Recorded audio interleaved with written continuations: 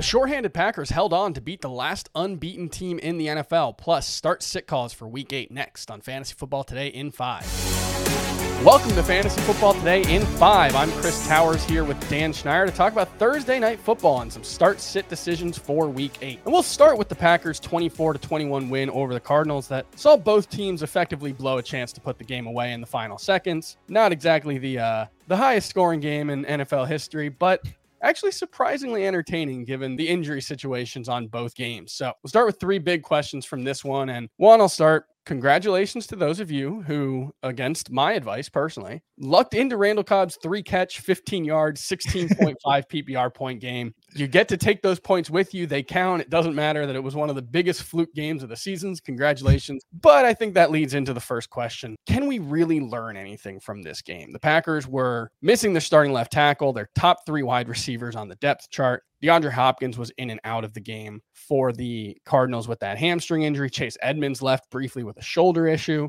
Is there anything from this game we can take away moving forward? Robert Tonyan also left with a knee injury that looks pretty serious. A lot of injuries in this one. Yeah, maybe the NFL will one day learn a lot of injuries in all of these Thursday night games, so maybe they should do something about that, but I'm sure they won't. But regardless of that, I think the one thing we can learn here is the Packers can scheme around a lot of issues on their offense from a skill position standpoint because they have A.J. Dillon and they have Aaron Jones, and those two guys can get yardage at will. So less so fantasy takeaways here. I would say it's more so just overall NFL picture takeaways for the Packers offense. Yeah, not much you can take away moving forward from a fantasy perspective. But one thing I will ask, the second big question, is there enough room here for A.J. Dillon to be a consistent fantasy starter moving forward? We've seen 2 fantasy relevant running backs in the past in Green Bay with Jamal Williams and Aaron Jones. Jamal Williams was obviously more of a fringe guy to start, but A.J. Dillon seems more talented. Can he be a fantasy starter moving forward? Love Dillon from a talent standpoint. Love him in Dynasty if you can somehow find a way to acquire him. I don't think any price tag's too much right now, but not rest of season because I don't think the Packers are going to be in these game scripts very often where they're leaning on, the run game with A.J. Dillon.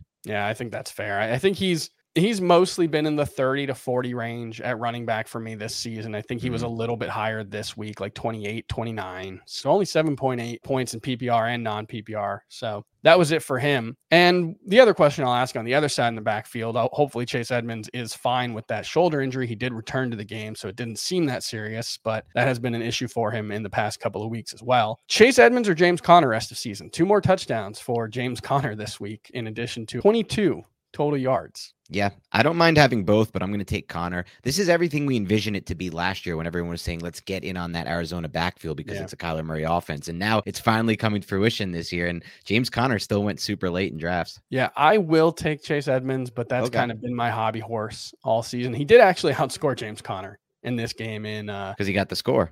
Yeah, in PPR, at least he did score his first touchdown of the season, right? Let's move on to some start-sit calls for Week 8 of the fantasy football season, thankfully. Not as difficult as Week 7. Hopefully you're not relying on quite as many scrubby guys as last week. But we'll start with one that I think is an obvious question, but I'll ask anyway because we got a lot of questions about it in our stream earlier today. Is there any way you're sitting Calvin Ridley in Week 8? No way that I'm sitting Calvin Ridley. You're the same. Yeah, I wrote about this in the Ask FFT mailbag earlier this week, and he's averaging like 6 yards per target, which is an incredibly low number for him. And mostly the issue is him and Matt Ryan have failed to connect on most of their deeper targets. Calvin Ridley's had 12 targets that traveled at least 15 yards down the field. He's only caught 2 of them. And it's not like you watch it and say Calvin Ridley's not winning consistently or Matt Ryan's underthrowing him consistently. They haven't been on the same page a couple of times. So I think he'll be fine moving forward. I still think there's top 5 PPR wide receiver upside there. Move on to the next question. Kenny Gainwell or David Johnson? Who would you start in a PPR format? I think they're both better in PPR.